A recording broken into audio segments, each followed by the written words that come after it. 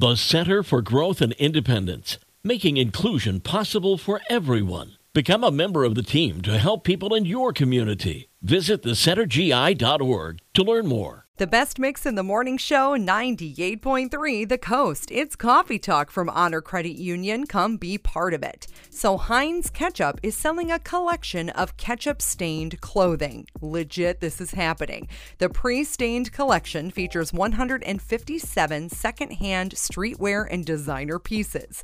White shirts and red sauces can be destructive, but as part of a new promotion, Heinz has decided to not only embrace its ability to blemish shirts, but to flaunt it. So Heinz teamed up with this thrift store in Oakland called thredUP to release purposefully ketchup-stained shirts. And these Heinz ketchup-stained shirts will be sold exclusively through thredUP's website. The big final brag? Quote, because when it's Heinz, it's not a stain, it's a statement. So if it's Hunt's or some other off-brand ketchup, not the same thing. It's only Heinz. That right there gives me a reason to buy brand.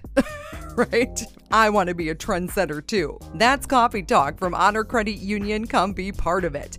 Phil Collins and Gnarls Barkley on the way. This is the best mix in the morning show, 98.3 The Coast.